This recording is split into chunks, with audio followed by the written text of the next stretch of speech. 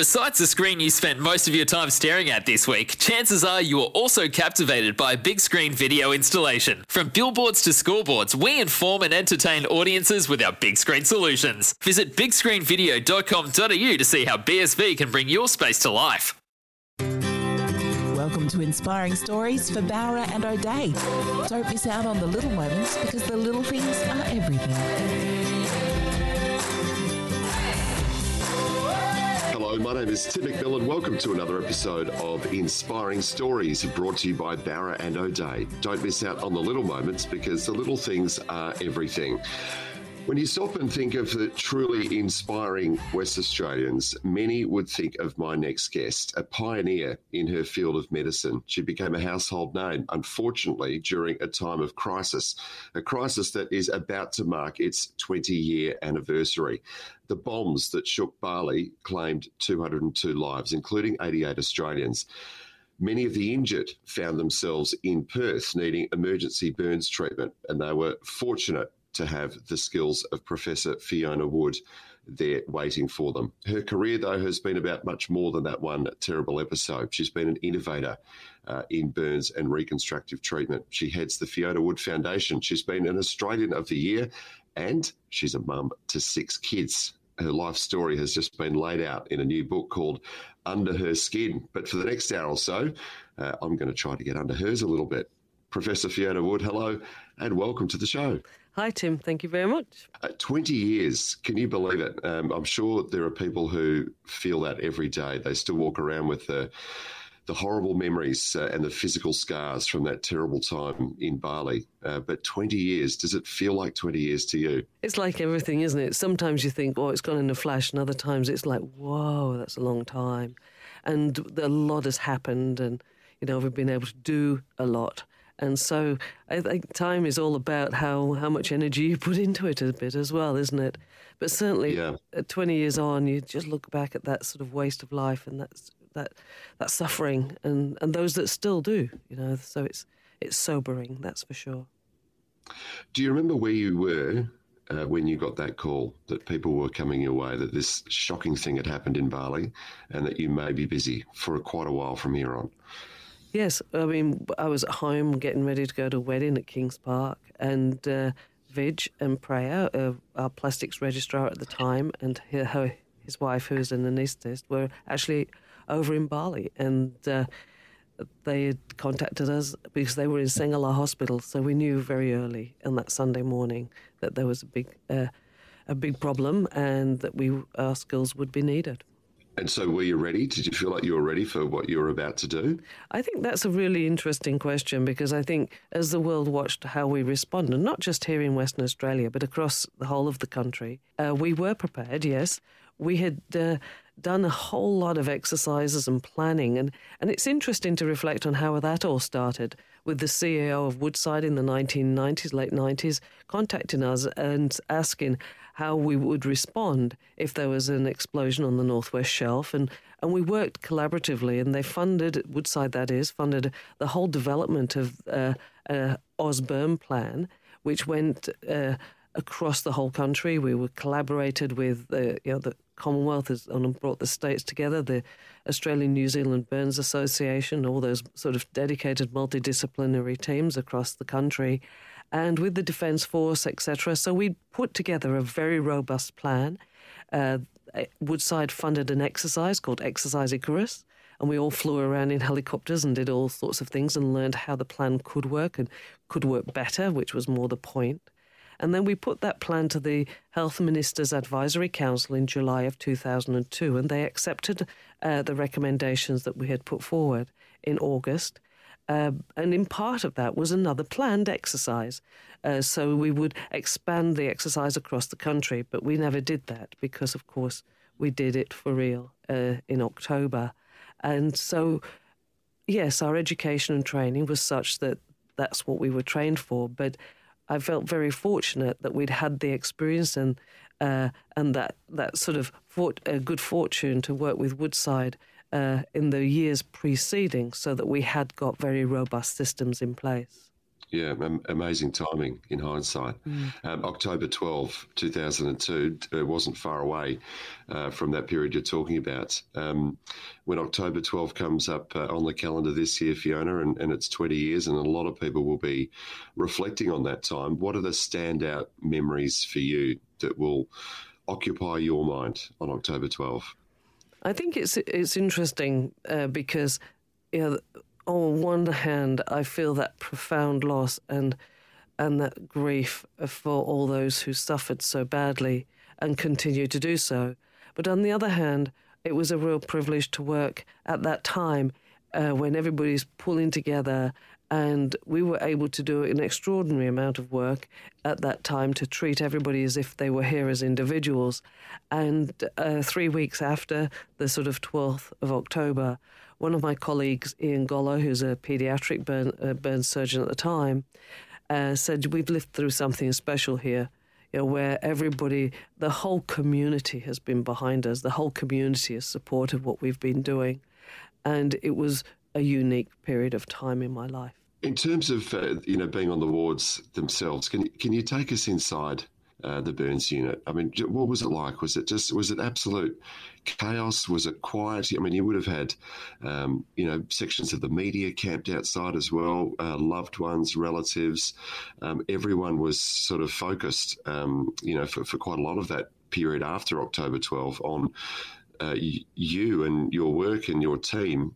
I mean, what was it like inside that pressure cooker? Well, the burns unit was designed for serial expansion, if you like, to accommodate such a situation. Our 9 beds expanded it into another 4 beds of plastic surgery and so on. We opened the doors, and so we spread along the corridor, and then we isolated areas for the media, for loved ones, and the same in the intensive care unit. We isolated the patients from the rest of the patients, and in the operating theatre, we used specific operating theatres isolated from the rest of the work that was going on. And so as part of the planning, we established all the cordoned off the areas, and in areas where we were able to look after people who were waiting whilst their loved ones were in surgery, and while they were having dressings and physio, etc. And then we started putting people together, like the 4 German boys were in one room together, and they were always playing cards and having a good time as they recovered, and a lot of them were young, they were young folks, and so there was a fair bit of banter as people started to recover. So yes, it was quiet to begin with, a level of tension in the air. But as the days rolled by and people they had that relief on their face that they'd arrived and they got here. And then the days, as I say, they're getting better and better. And, they're sort of understanding that they are going to come through this. And so then the banter starts to increase. And so then, we're on the road. We're on the road to the finish line, though it's not always straight road, that's for sure. It's a bit of a roller coaster with burn injury, but there was that sort of feel of collegiality is the word, is it? That we were all in it together. The patients, the teams, our team had expanded, of course, and so that feeling that we were all in this together was very strong. Yep. We've been certainly hearing that phrase a lot lately. Yes. In a completely different context, but you... Yes. Well, it was funny. You genuinely meant it and felt it back then. Fiona, obviously, it was a massive success, the work that you were able to do there post the bombings. But the unfortunate reality is that not everyone makes it. How do you deal with those losses along the way? How do you process them as a surgeon? I think we interrogate very aggressively the situations where our patients don't survive, and over the years, there are those who don't. It's really very obvious that the injury is overwhelming, and they will succumb within 24, 48 hours. And then there's those who we will try absolutely have everything 100% full on. But over the days, it becomes apparent that they haven't got the capacity to respond to this enormous injury. And so they succumb at about around a week, and then another third of our patients in this space will survive some months and then succumb usually to overwhelming infection. And that was the pattern that we had in Bali, post-Bali. We had a patient who died within the first couple of days, one at the end of the week, and then 56 days. And learning all the time to make sure that we can reduce that suffering in the future is certainly the way I've coped over the years. It's always trying to learn to somehow do better next time. Just before we leave Bali for a moment and talk about other things, Fiona, if Bali happened today, would the response and your response be massively different to what we saw in 2002? I don't think so. I think we have a level of capacity across this whole country. I think we have that we can respond. I think we've demonstrated that throughout COVID. I think yes, there's been an element of butting up into that space of being overwhelmed in that pandemic sense, but certainly I think we have got the capacity to respond. And we've got the technology and the know-how. So I firmly believe that what you do in a disaster is what you do every day. You just need the extra hands, the extra bodies. And so we have surge capacity, body systems, basic trainings, and all those things in place. So yes, I think we would be able to respond. Fiona, we're going to take a break now. After that, though, I really want to get into your early years from the north of England, in a relatively small town in a fifth-generation coal mining family. How on earth did your story start there and continue here? So there's a lot to fill in. Fiona Wood is our special guest on Inspiring Stories. Back with more right after this. You're listening to Inspiring Stories for Barra O'Day. Don't miss out on the little moments because the little things are everything. You're listening to Inspiring Stories for Barra O'Day. Don't miss out on the little moments because the little things are everything. Welcome back to Inspiring Stories. We are with Professor Fiona Wood, National Living Treasure. She's just got a new book that's come out called Under Her Skin. But we have an opportunity at the moment to find out a little bit more about Fiona Wood's life in this episode of Inspiring Stories. Fiona, you're from the north of England, from the Yorkshire area, in a family of fifth-generation coal miners. It almost sounds something like, out of a Dickens novel or something, doesn't it? But tell me, what do you remember of your early years in England? Well, it's cold in the north of England, getting dressed in bed because it was too cold to get out. I think it was at the time when the opportunity for education was really building, I think. So it's not so Dickensian as it could have been. So that opportunity for education was key. Mum and Dad had left school as young teenagers and, that 13, 14 age and gone into the workforce. And so they were very focused that we would get an education. And, the phrase was, the mantra was, you get up, education will give you the choice to get up in the morning and enjoy what you do. And, my dad didn't enjoy going down the coal mine, that's for sure. And so getting up in the morning and doing a job that you enjoy was really the focus. And in order to do that, you had to work hard. And as I say, education gave you the choice. And so my life really changed when I went to a Quaker school at 13. And that was in a nearby village that we subsequently moved to because my mother got a job at the school. And as I say, it was life-changing. It gave me the opportunity to go through to year 12 and on to university. I was accelerated through school. And so I really engaged in the whole experience, to be perfectly honest. And as a young teenager, you're so influenced by what's going on around you, aren't you?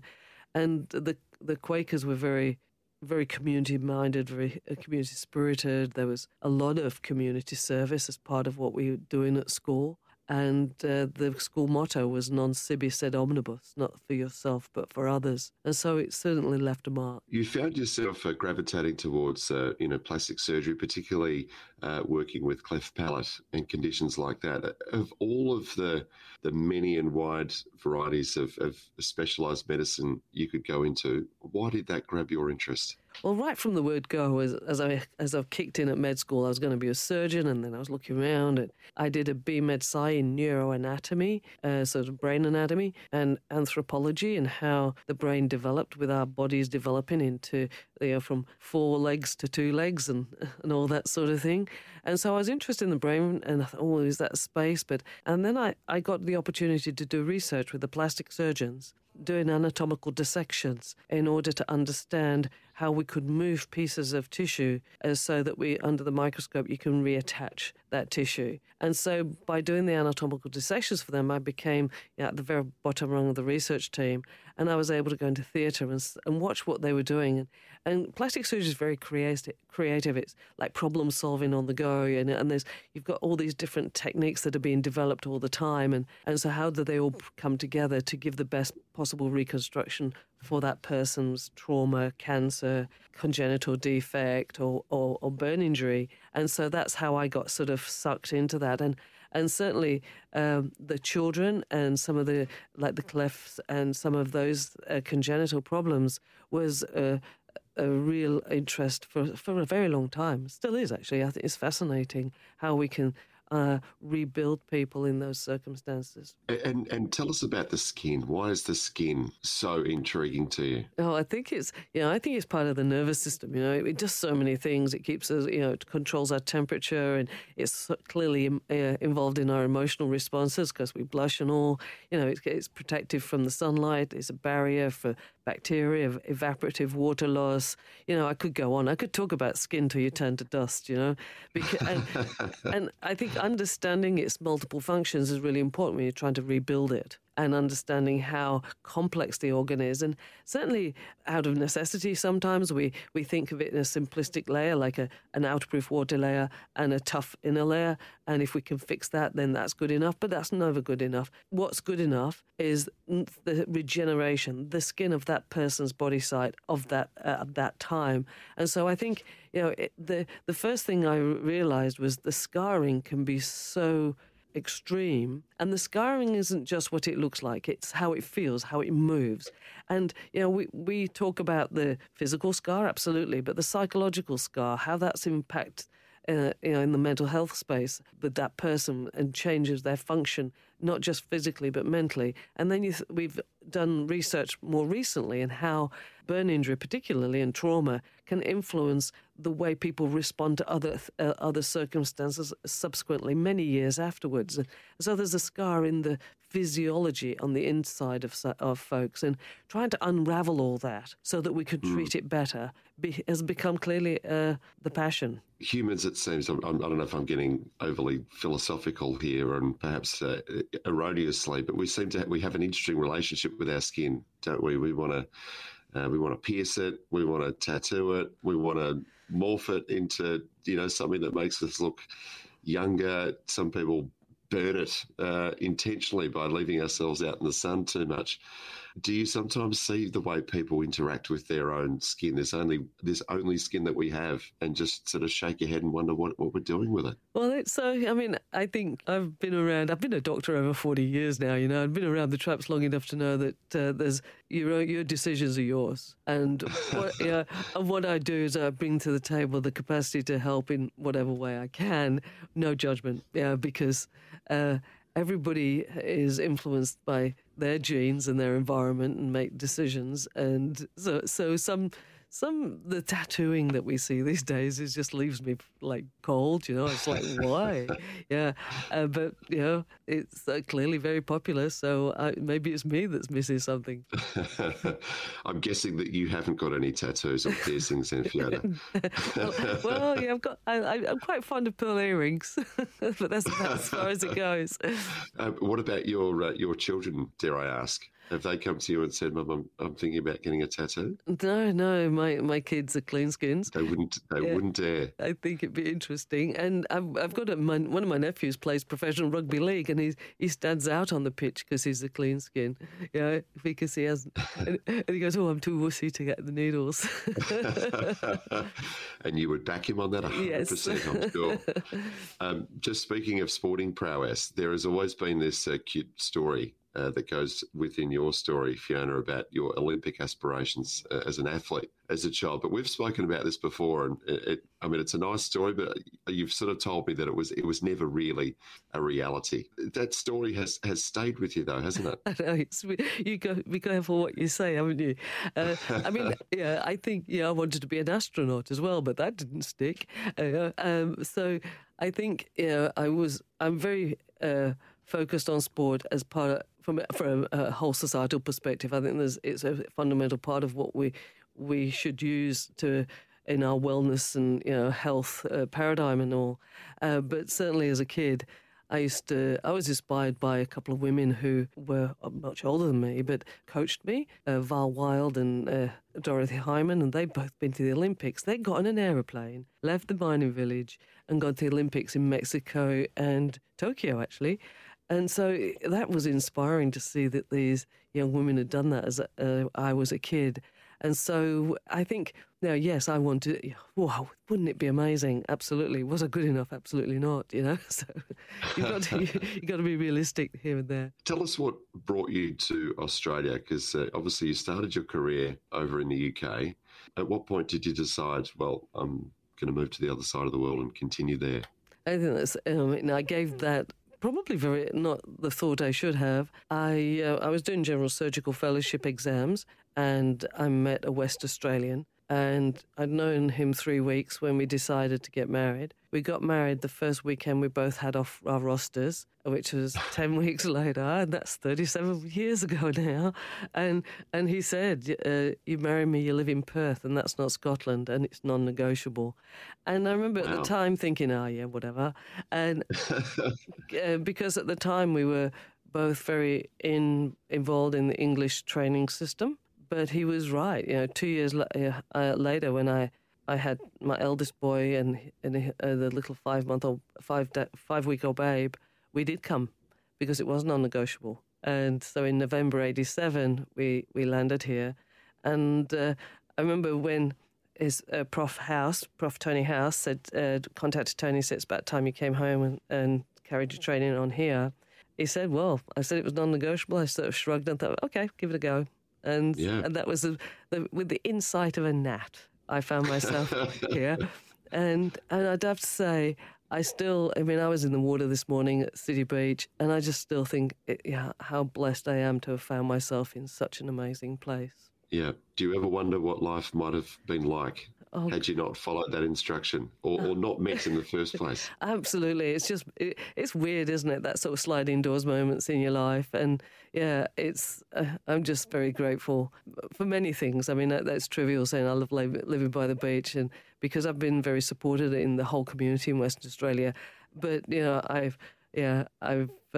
I've met and married Tony. We've got 6 amazing kids, and I just think I am just so blessed. And lived an amazing life here, which we're going to get into in more detail right after we take a break, Fiona. This is Inspiring Stories. Professor Fiona Wood is our special guest. Back with more of her story after this.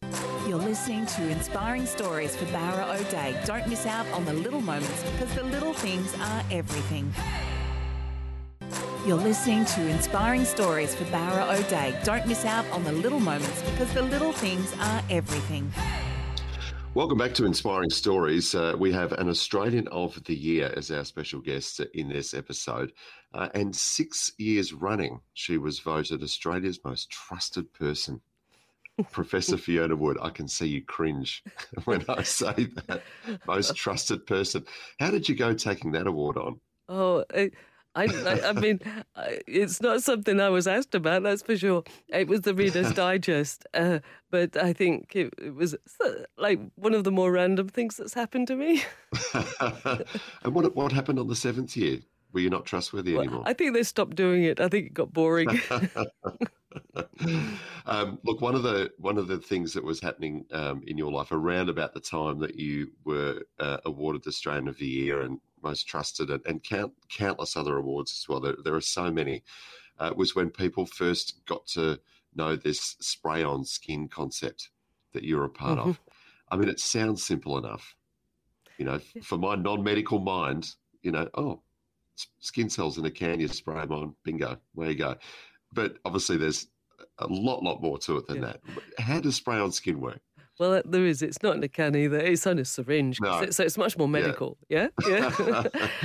Well, but the story for me starts in the 80s. As a young doctor when I was in England watching the sort of technology where people was trying to take a piece of skin from a non-injured area and grow a skin sheet. Because we were skin grafters, and so sheets seemed a reasonable way to go.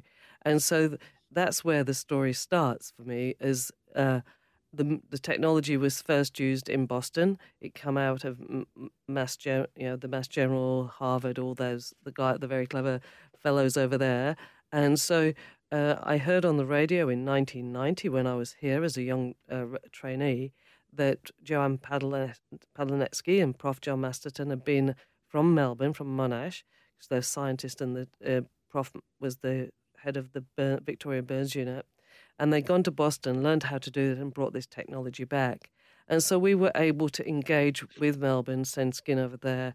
And after the first few patients, it became really obvious that to me that there was a huge potential. And I was processing the skin as it was coming back from Melbourne in the bone marrow laboratories, which was in the basement of Royal Perth Hospital, because that was where the environment was appropriate to harvest cells in a very clean and sterile environment. And so that's when I met Marie Stoner. We got our heads together, and we figured that we could do it differently, we could do it faster, and to grow a skin cell sheet in those days, and many places around the world still do that, use that technology, takes 3 weeks. And so we put together a grant, and we applied for telethon funding, and so all those mums and dads and telethon in 1993 gave us the funds to start the laboratory, and we cleared out a store cupboard on Hay Street at PMH. And there's a picture of Marie and I just outside where the lab was when we built it. And, of course, the hospital's been pulled down now, all gone. And so we worked out how to grow the sheets in 10 days. And then we were experimenting and understanding that, the sheets were hard to use and to integrate. And so they kind of blistered off and caused a bit of painful sores and things, and where you got that painful sore, took longer to heal, so the scar was worse. But then we saw that when the sheets were immature, paradoxically they did better. And we started exploring this to the point where we harvested the cells in the laboratory when they were still in suspension, before they connected to each other to make a sheet. And then we sort of thought, well, we've got this soup. How do we get this kind of soup on? And we made blisters with dressings, and it was all very, we're trying to work out how to keep this, get the fluid on that would contain the cells onto the surface. And one of us just said, we should spray this on. We're not sure which one, but we sort of disappeared down Rockaby Road to the art store, the Kent pharmacy, to the anaesthetic trolley in the hospital, and we got every way we could spray.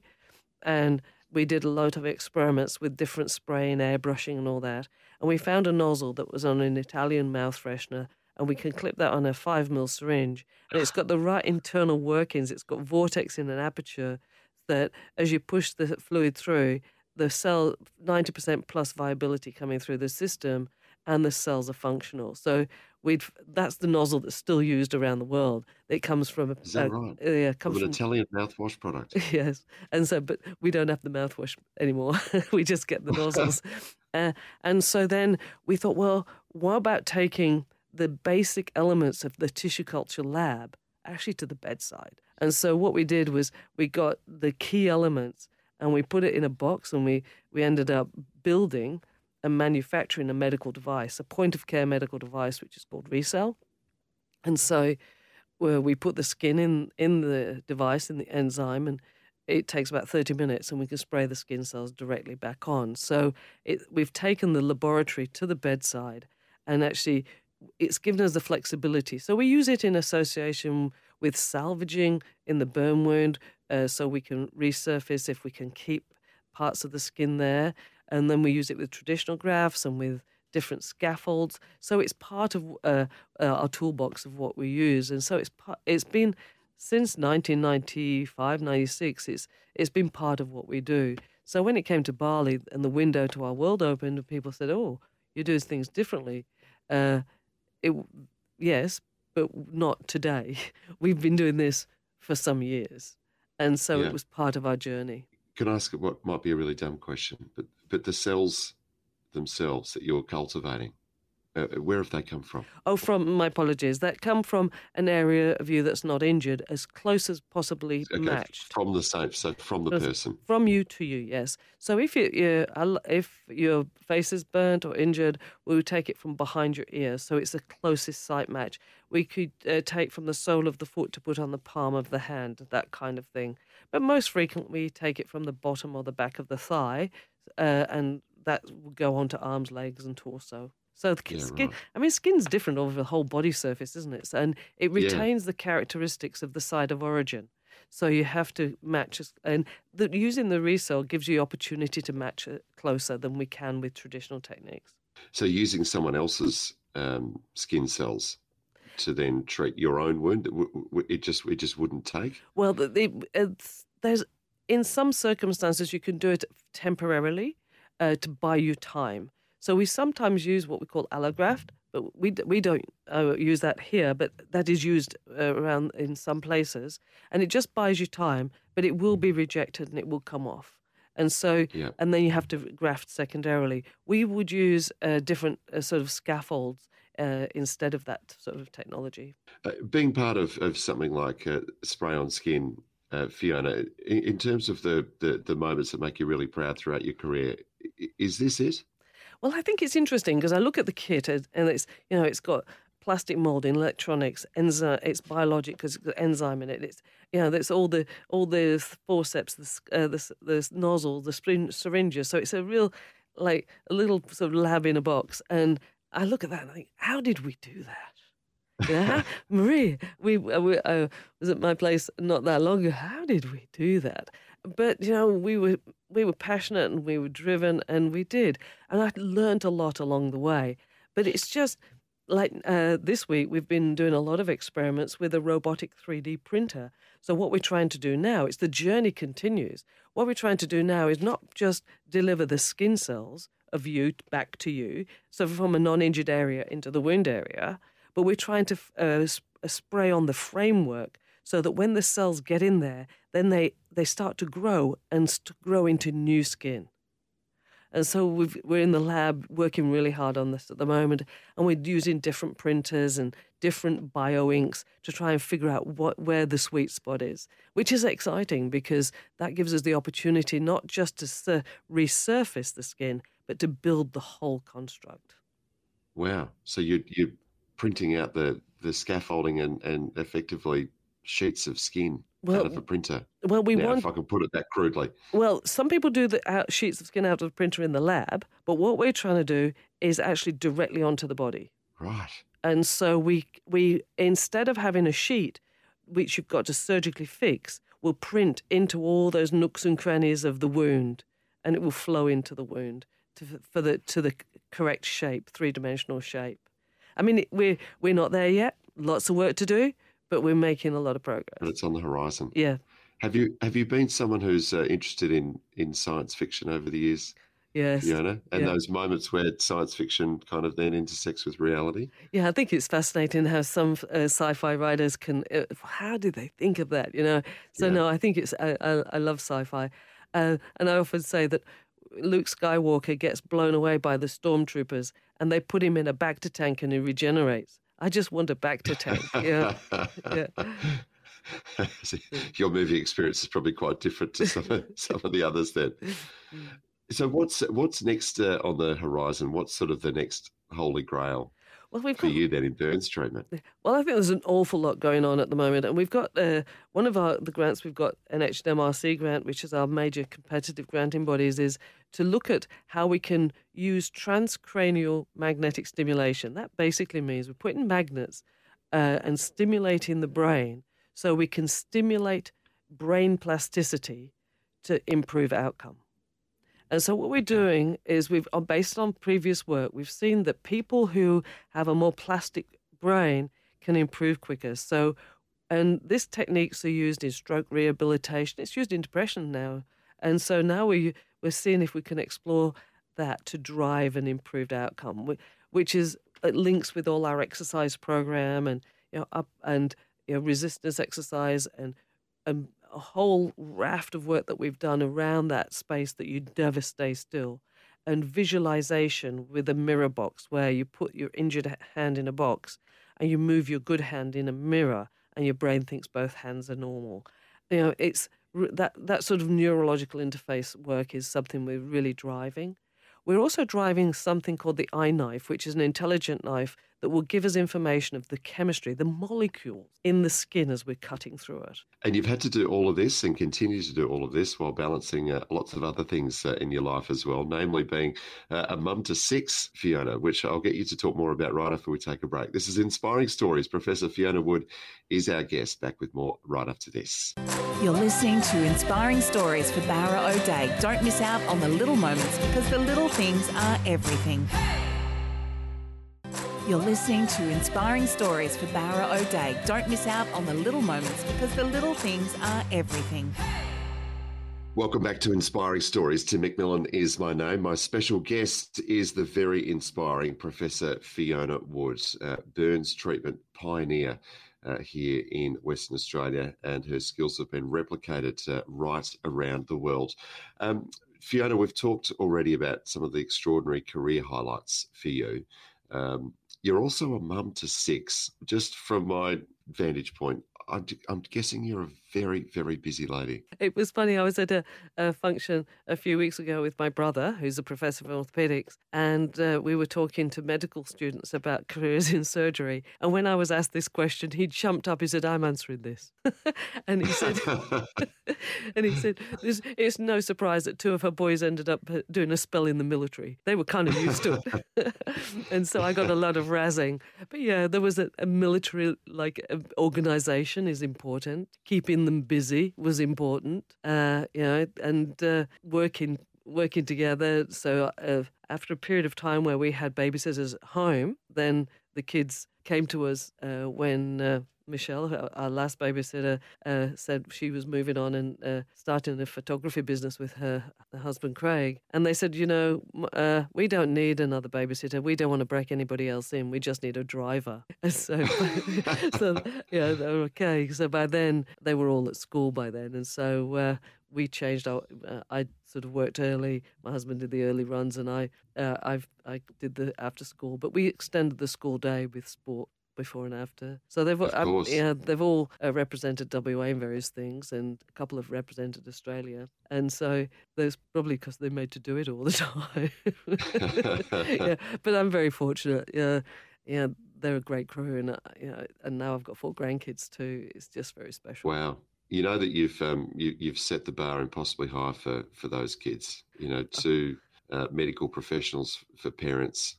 What hope did they have for you? Disappointing you. No, the only deal is they get up in the morning and enjoy what they do, that they contribute, and I'm very fortunate they do.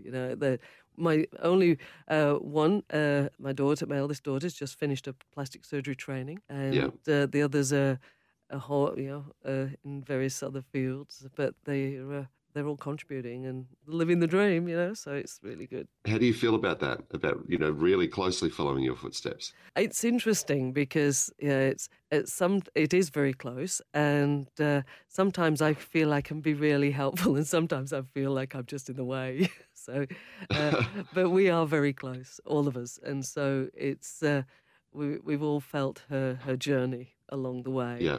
And they work hard, and her siblings have supported her along the way as well, because they know what it's like because they've lived it with their mum and dad. And what do you do to just switch off and chill out if you ever get that opportunity? I guess over the years, I think sort of exercise and fitness has been a big part of our lives, and I think if you're fit, you can actually function at a higher level, so that matters as well. So, riding my bike, going in the ocean every morning, exercise has been a big part of it. But I think it's interesting because my life was so focused on the kids when I wasn't working that as they've grown up and moved on, then I'm looking for other things to do. Right? And so I've started taking lessons in making jewellery, and I'm really enjoying learning new skills. Making jewellery? Yeah, wow. It's really good. And I really enjoy it because I don't think about work for 4 hours a week. It's great. But then when I go on a long bike ride, I come back and all I've been thinking about is work. But that's great too, because I love it. The Fiona Wood Foundation, obviously, when an established foundation like that bears your name, there's probably a certain extra pressure and extra motivation for you to do extraordinary things with the Fiona Wood Foundation. What have you got on your horizon there? What's your priority there? Well, it's interesting because when we first started, Marie and I, that was the McComb Foundation, and Yes. as Harold McComb is a great mentor of mine, and then the team changed more recently as we're moving into our sort of the future plans, and Mark Fear is the scientist I work with now, and we've been looking at the future plans, and one of the opportunities we've got right now is with the University of Western Australia is if we can find $3 million, then they will match that $3 million, and we will have a professor's position in perpetuity. That means we will have a professor in burns research forever, and that's a real key part of this whole jigsaw going forward. That can never be stopped, that will be always there. And so that will be an absolute cornerstone around which the research will follow and be built around that. So that's a really important piece of work that we're driving for, because the Research Foundation, McComb, and then more latterly the Fiona Wood Foundation, has given us an opportunity for people to support us and for us to keep going consistently for over 30 years in this space, adding to the body of knowledge, putting our work out there internationally, being able to collaborate internationally and learn where the next opportunity is, and driving that care, always learning from today to make tomorrow better is really fundamentally, the one thing that's kept me awake over the years is how can we pay the researchers? And it's hard. And so to have this opportunity to have a senior significant position sort of nailed, if you like, is a really huge step forward. And as I say, I'd just like to say thank you to because many people in WA and beyond have supported us to this point, and it's made it possible. Is it annoying or frustrating to you that you, as someone who is all about the science, has to spend so much of your mental energy focusing on the dollars? I'm a great optimist, and it's how you take to the table. So, using it as the opportunity to instill the passion in science and instill the passion of energy for positive gain, and to build the community is how I've sort of framed it in my mind, so that people are part of our team. The people that support us are part of our team, and we can't do it without. And so when you look at it like that, then to go and to speak at Rotary meetings or sporting groups or anywhere that will stay still long enough for me to talk, it's worthwhile, because it's spreading the energy as well. Yeah. Well, people are going to know a lot more about your story from this point on, Fiona, because you've got this book out, Under Her Skin. What's that been like? Just to finish off, what's it actually been like sitting down with someone else, in this case, Sue Matthews, the author, and bearing all for this in-depth look at your life? What has that been like for you to go through that process? Harrowing, excruciating, but also a lot less painful than I thought.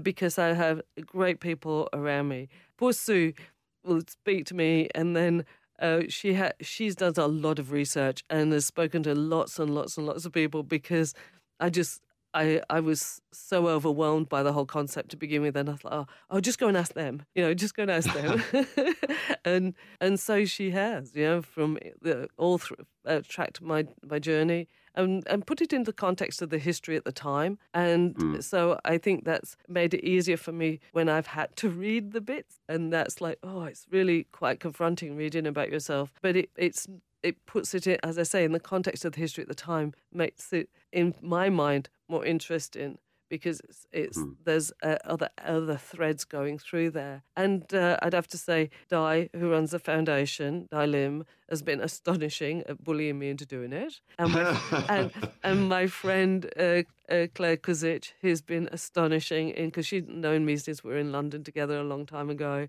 And she is a great proofreader. But it's all about sustainability into the future.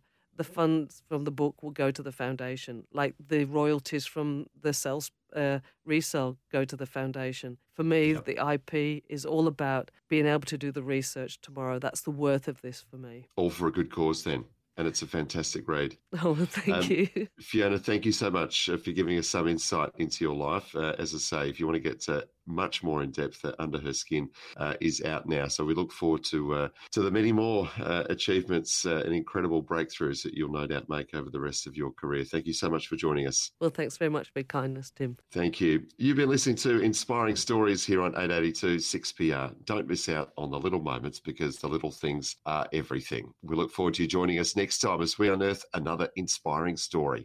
You're listening to Inspiring Stories for Barra O'Day. Don't miss out on the little moments, because the little things are everything. Life's busy. Take this deck. There's heaps to do on it, like polishing off this wine. That's tough. Life's pretty good with a Trex deck. Composite decking with no hard maintenance. Trex, the world's #1 decking brand.